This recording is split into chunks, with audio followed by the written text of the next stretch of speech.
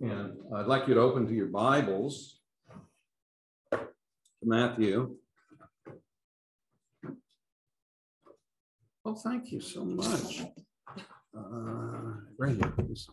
Thank you so much. You'd open to Matthew.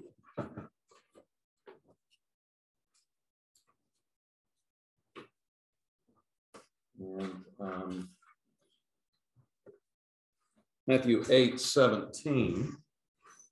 We were looking at our first category of usage yesterday. We're talking about ways the New Testament uses the Old. And when you're preaching, when you're teaching, if you're writing a paper, you're dealing with an old and a new reference, what you want to do is scan through these 12 uses and say, is this direct fulfillment of prophecy? Is this fulfillment of indirect typological prophecy?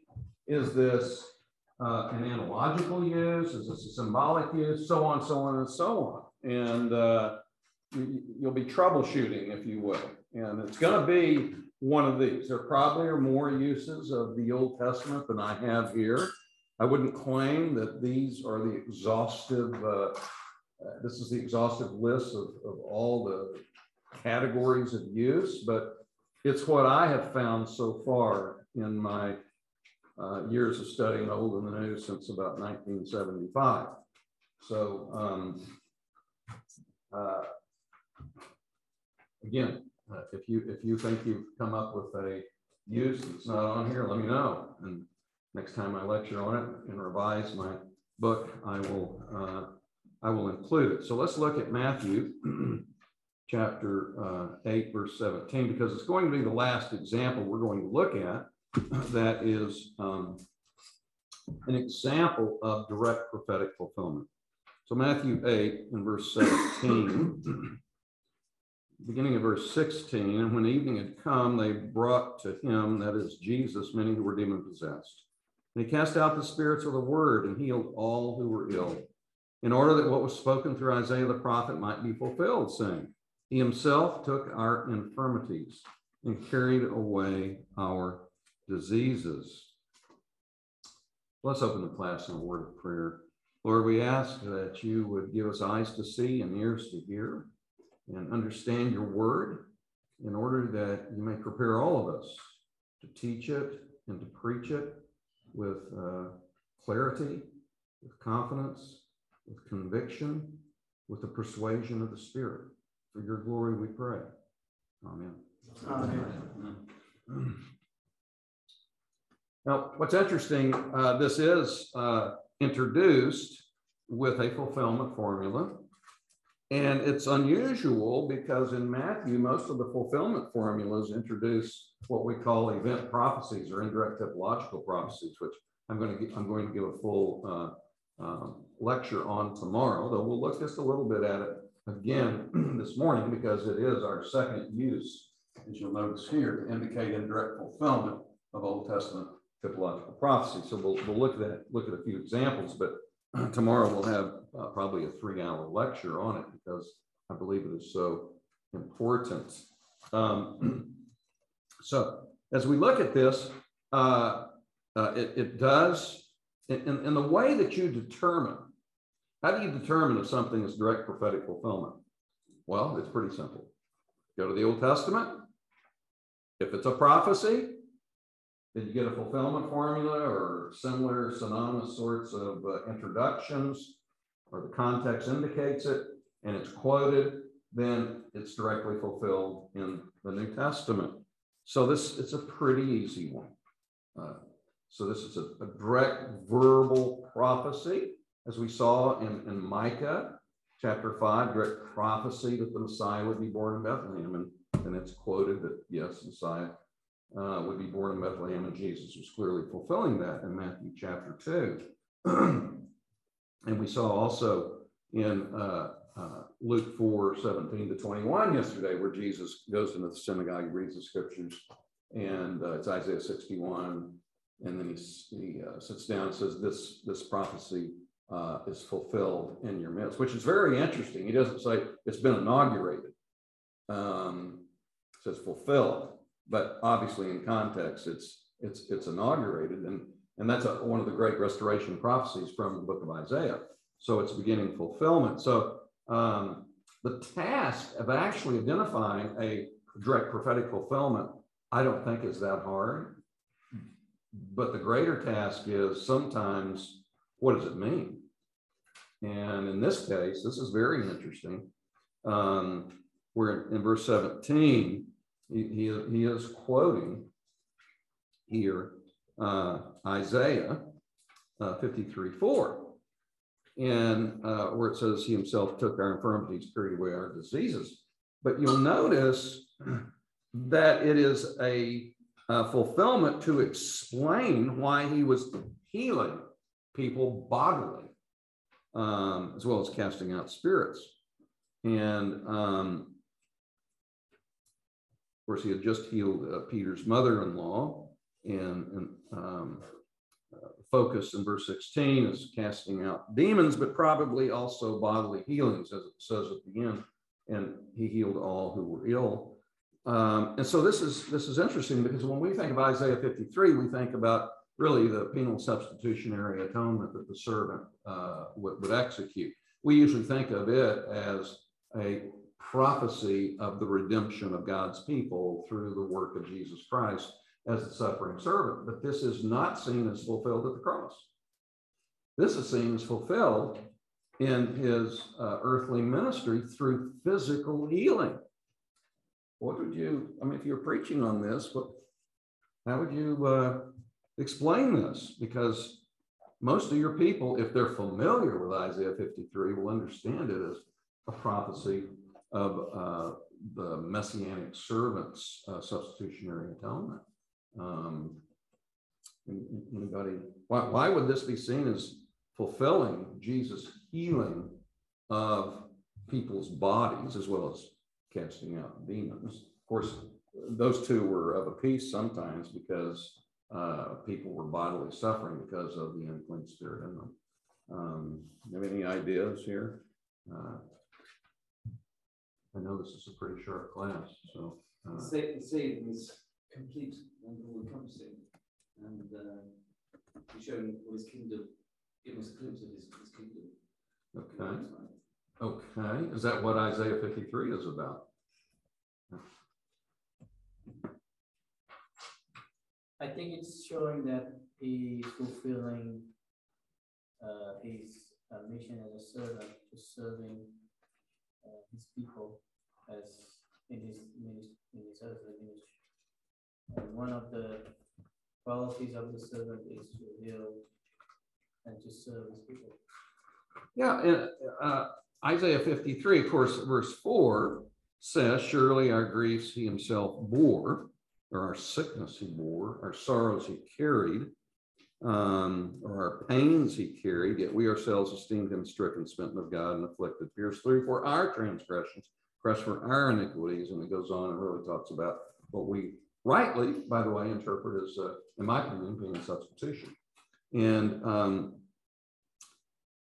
yet, this passage in Isaiah probably, I would think, includes deliverance from the captivity of sin and the sinful world. But when you look at this in the context of Matthew, certainly, what did Jesus' miracles indicate? For example, when he raised Lazarus from the dead, or in Mark 2, when he heals the paralytic. He was the Messiah. Yes, and he was the Messiah. But what are those? Yeah, what are those? He's reversing all of the various effects before. Yeah, that's beautiful. But he's introducing new creation at that point. Yes, but that gets us a little away from Isaiah 53. Yeah. Would it be that, thinking of the presupposition we looked at yesterday, it would be that he's the fulfillment of the eschatological fulfillment? Would it link into that? Of what? Eschatological? That Christ is that he is the Messiah. Well, if you think of the miracles, really, yes, they are actual historical miracles You don't want to allegorize them, but they do have meaning beyond the miracle itself. The healing of the paralytic indicates that Jesus can heal people spiritually, ultimately. The raising of Lazarus indicates that indeed there will be a greater resurrection with Jesus Christ. And so I think all of these healings indicate, ultimately, they point to the cross. And so I think here we have a healing. We have healings. And so it's a very appropriate, because this healing points to the cross.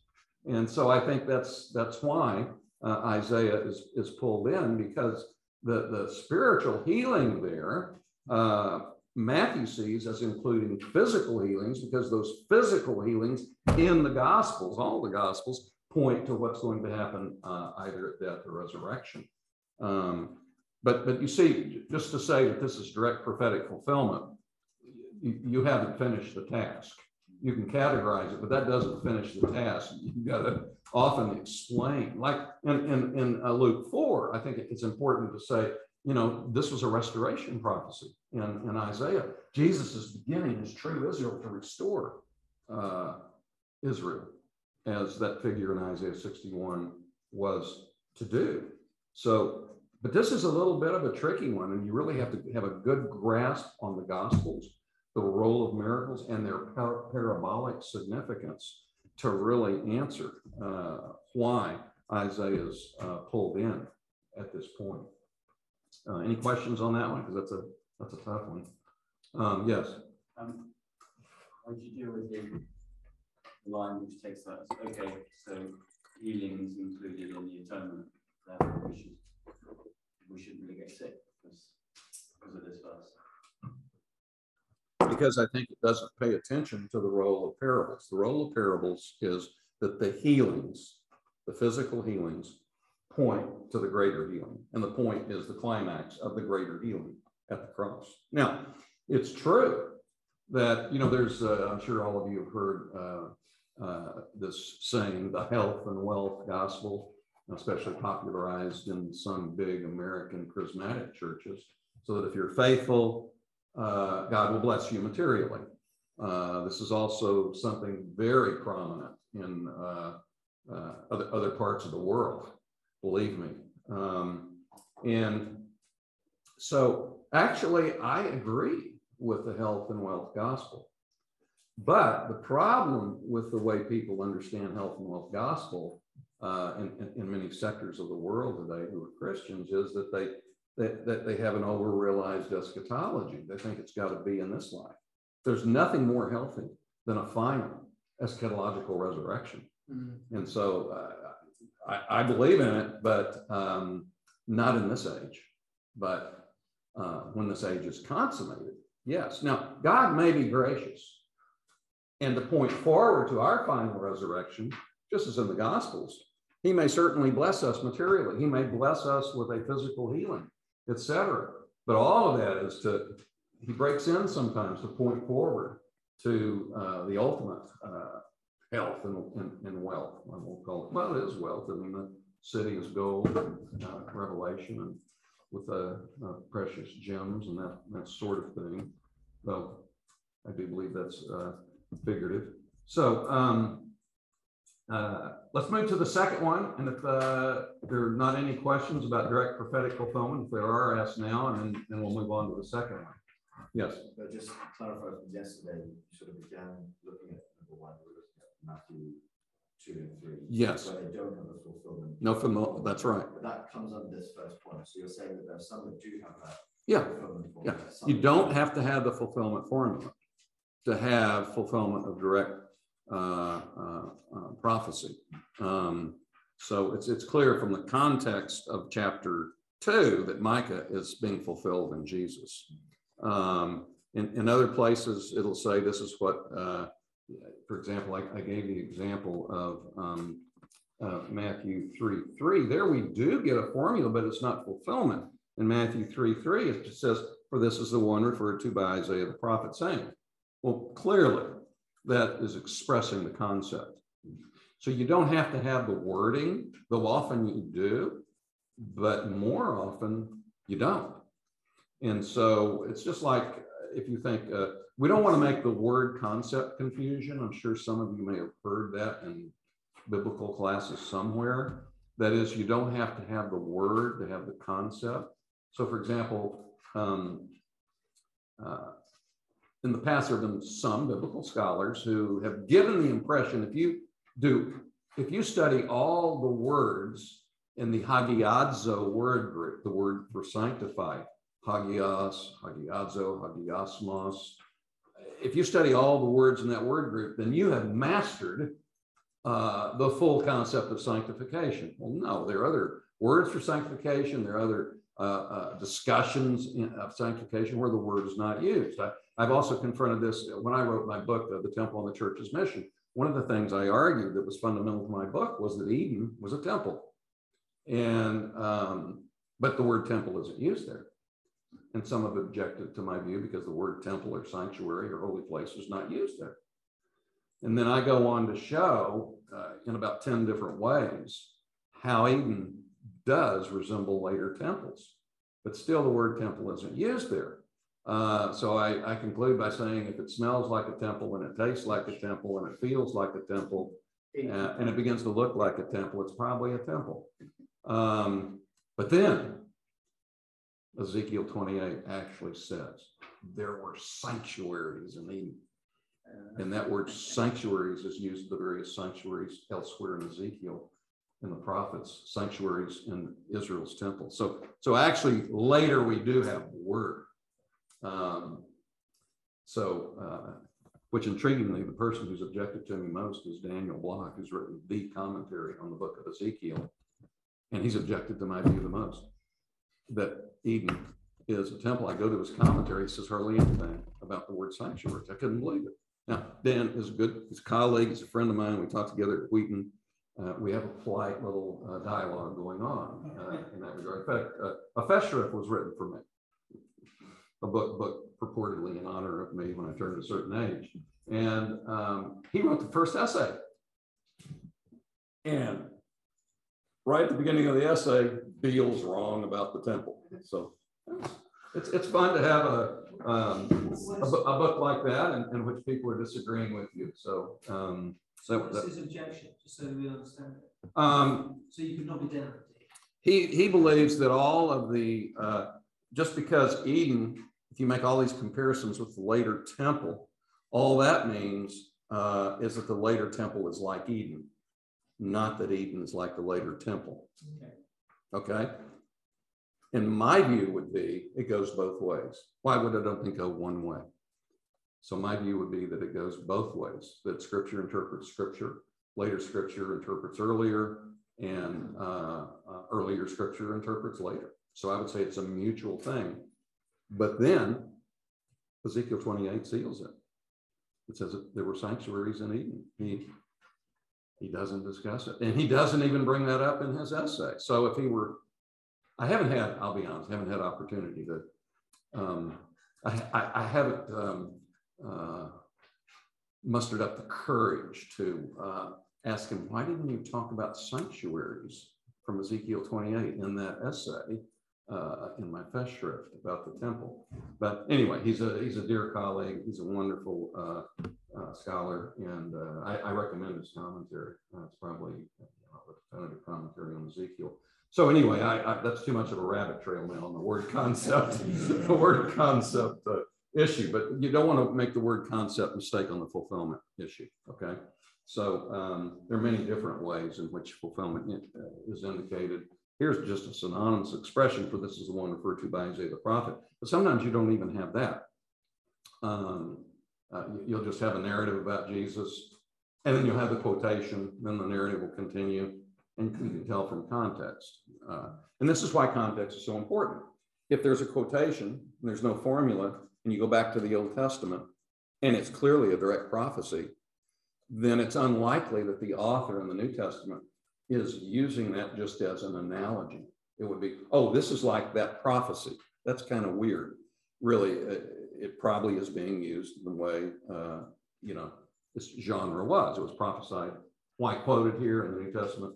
Because it's beginning fulfillment. So burden of proof would be on someone to show it's only an analogy. Okay. It's possible. All things are possible, but not all things are probable. All right. Let's go to the second use. Thank you for that question. Very good question. Any other questions before we move on? As questions may arise, and we can come back. So secondly, to indicate fulfillment of Old Testament typological prophecy. As I've said, I've referred to this before. We're going to go in depth tomorrow on it. But basically, this is we can call this event prophecy.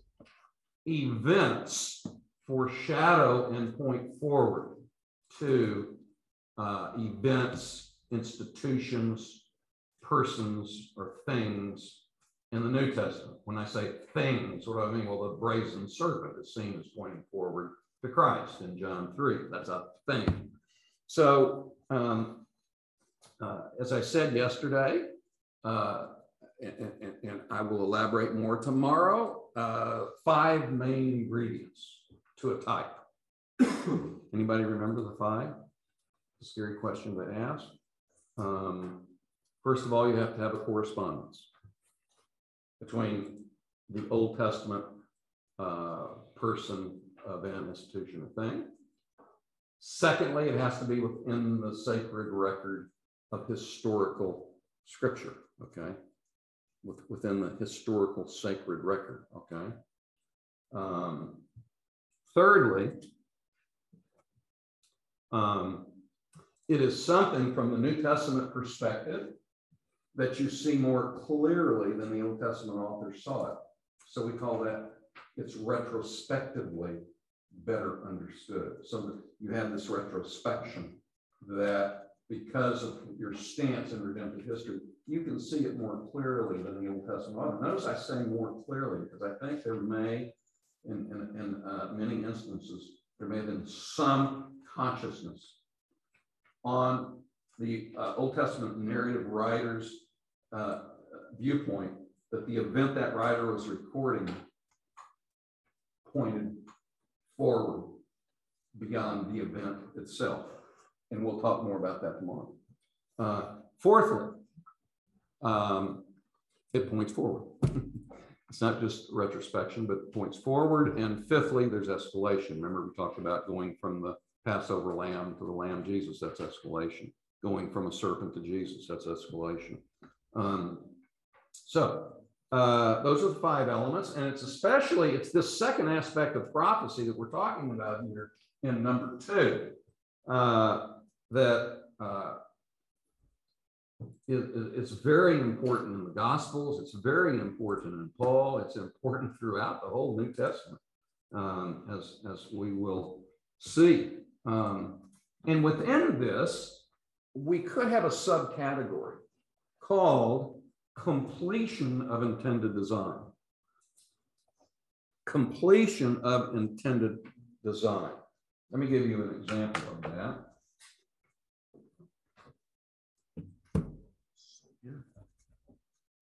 Oh my gosh, where am I?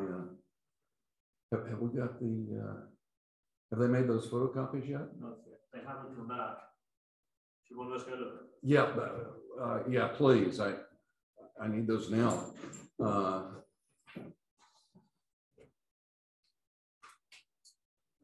Just take a little breathing exercise or something. Yeah, if there's a question, that's good. Eden and the temple, there seems to be a de-escalation instead of an escalation.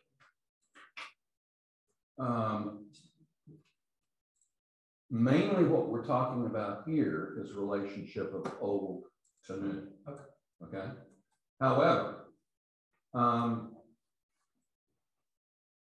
whether that is a de-escalation or not, I think it's hard to say because they're both temples. And God is dwelling in them. 1 minute. Thank you very much. And God's dwelling in the temple. I would say that it is an escalation to some degree. That is Israel's later temple. Because when you look at it, it is very clear that it symbolizes the whole cosmos. Whereas it's not as clear in Eden that that is the case. you can see three sections in Eden. There are the living waters where Yahweh is, and then you have the holy place where Adam serves as a priest, and then you have the outer uninhabitable territory. And so in the temple, you have Holy of Holies, holy place, and then the courtyard. So you do have that, but it's really clear in Israel's temple that the Holy of Holies represents the invisible heaven, the holy place represents the visible heavens, and the courtyard represents the earth. Now, that was really part of a rabbit trail, so I'm not going to go into why to demonstrate that symbolism. I could do it immediately, but I don't want to take the time unless they don't bring my handouts here. So, just quickly, yeah. Regarding the 5 aspects of psychology, what's the rule? So you got correspondence, you have historist, you have the sacred record, you have then retrospection, then you have pointing forwardness or foreshadowing, and then you have escalation. Those are the 5 elements. And if you remember those 5 elements, you have the definition. All right. What I'm going to show you when the handouts come in is, as an example of the completion of intended design, I'm going to show you Genesis 1:28, where it says, and God blessed them and said, rule and subdue, increase and multiply, rule over the birds of heaven, the creeping things on the earth, fill the earth. And I'm going to show you, and you'll have this as a handout, that probably is one of the most repeated statements in Genesis. You find it throughout Genesis, but not just Genesis, the whole of Scripture. That probably is the one that's repeated, quoted, or alluded to more than any other verse in all of the Old Testament, used by the later Old Testament. And in fact, I know already of 2 dissertations that have focused on just uses at some point later in the Old Testament. If you're interested in ever doing a doctoral dissertation in Old Testament studies, that would be a good candidate. You know, see what's been done in those 2 dissertations, and I think there's a lot more territory to work with. So the point is, why do I bring that up as an illustration of the completion of intended design? Adam was intended to completely obey. He was to complete that reign. And thank you so much. That's okay. So we're emailing them to those of you who are online as well. Thank you. So thank you. That's all I ask.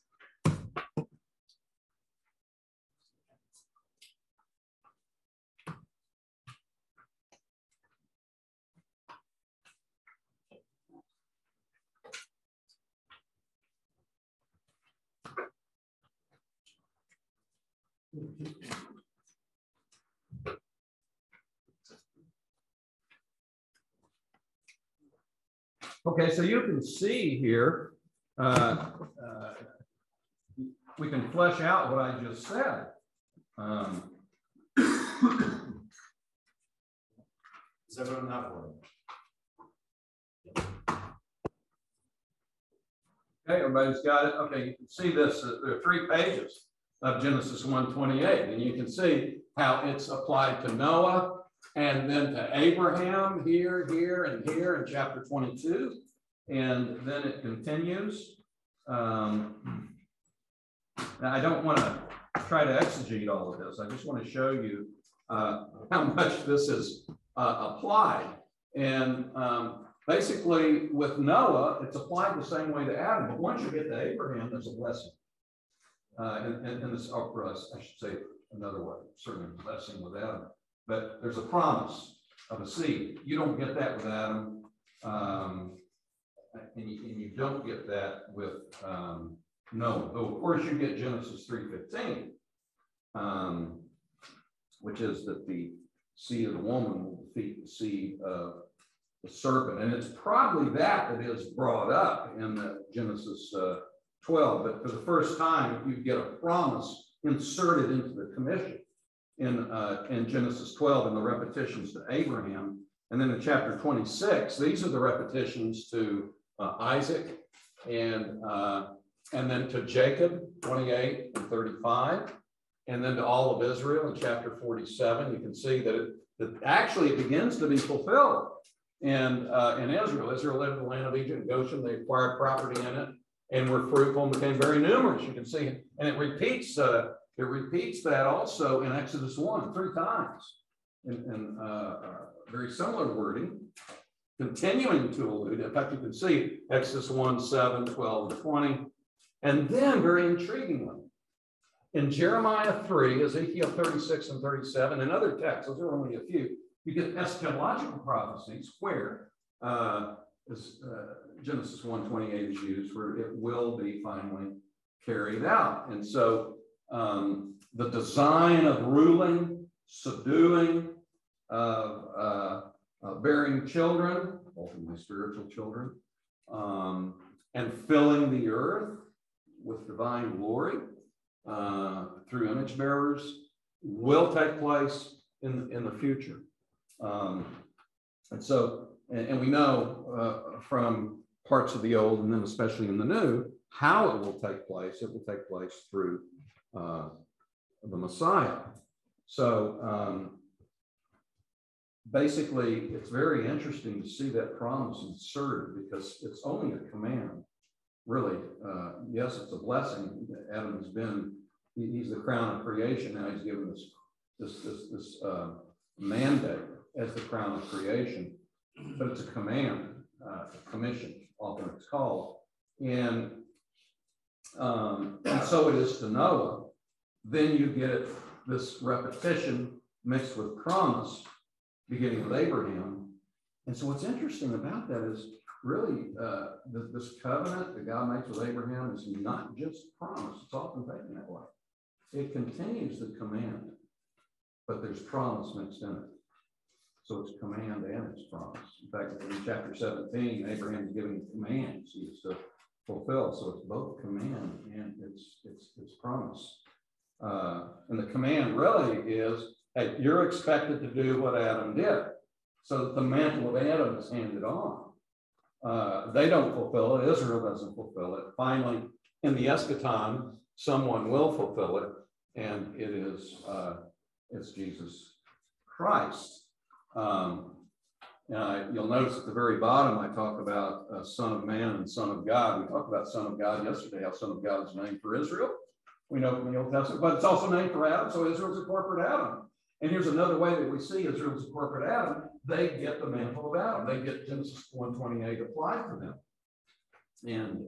And then Jesus fulfills it as finally the Adamic / Israelite Son of God.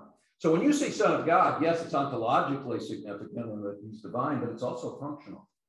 He is the last Adam, carrying out what Adam should have carried out. And so Son of Man, that mainly comes from Daniel 7, though maybe with the background Psalm 8 and Psalm 80, but mainly Daniel 7. And there in verse 14, it's not by accident in chapter 7, verses 13 and 14 of Daniel, that the Son of Man is to rule over the world. And so actually that's probably picking up specifically, I argue in my New Testament biblical theology, it's probably not just picking up Genesis 1:28, but it's picking up mainly more directly Psalm 8, and it's references back to Genesis 1:28. But nevertheless, the Son of Man is seen as an Adamic figure in Daniel. Why? Because of the illusion. Illusions are pretty important.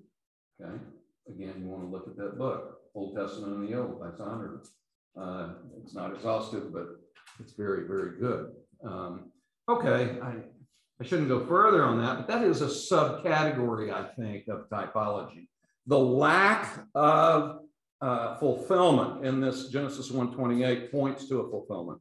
Now, we're going to look further at that the lack in a command, especially when it's repeated. When you have a command repeated within a short space, a short literary space, and it's not fulfilled, it points forward. Now, I'm going to argue that further. I'm not going to take the time to argue that now. But to show you fulfillment of intended design, for example, in in Matthew chapter 12 and verse 6. And by the way, these are types, but I think they're better understood as pointing forward in terms of a fulfillment that must take place to complete the commissioning design. So in Matthew chapter 12 and verse 6, Jesus says, "But I say to you, something greater than the temple is here." It's been talking about David and eating the showbread in the temple. And Jesus makes the statement about himself, something greater than the temple is here. So that the temple points forward to Jesus. And what was to take place in the temple points further to Jesus, which is both sacrifice and fulfilling the cosmic design, which was part of the temple. And Jesus is going to really completely create a new heavens and earth that the first temple pointed to, the Israelite temple. Chapter 12 and verse 41, again, we have a similar statement. The men of Nineveh will stand up with this generation at the judgment and shall condemn it because they repented at the preaching of Jonah. Behold, something greater than Jonah is here. So you see the escalations here very clearly with the greater language. And then verse 42, the queen of the south shall rise up with this generation at the judgment shall condemn it because she came from the ends of the earth to hear the wisdom of Solomon. Behold, something greater than Solomon is here. Now you could say these are just types. Some might say they're just analogies, but I don't think so. But they may specifically be fit in this category of completion of intended design in terms of what kingship was to be in the case of Solomon, and how Jonah functioned in relation to Jesus. He wasn't just a preacher, but he's someone who suffered a death and rose again in 3 days. That's the significance of Jonah. But that's sort of, Jesus fits the design of Jonah. So now I think that this first category, these first two categories here that we're talking about, fulfillment of direct fulfillment of Old Testament prophecy and indirect fulfillment, 1 and 2. I think that these really, I think they dominate the uses of the old and the new, though we're going to see in number 4 an analogical use of the Old Testament. That's a good contender with the first two.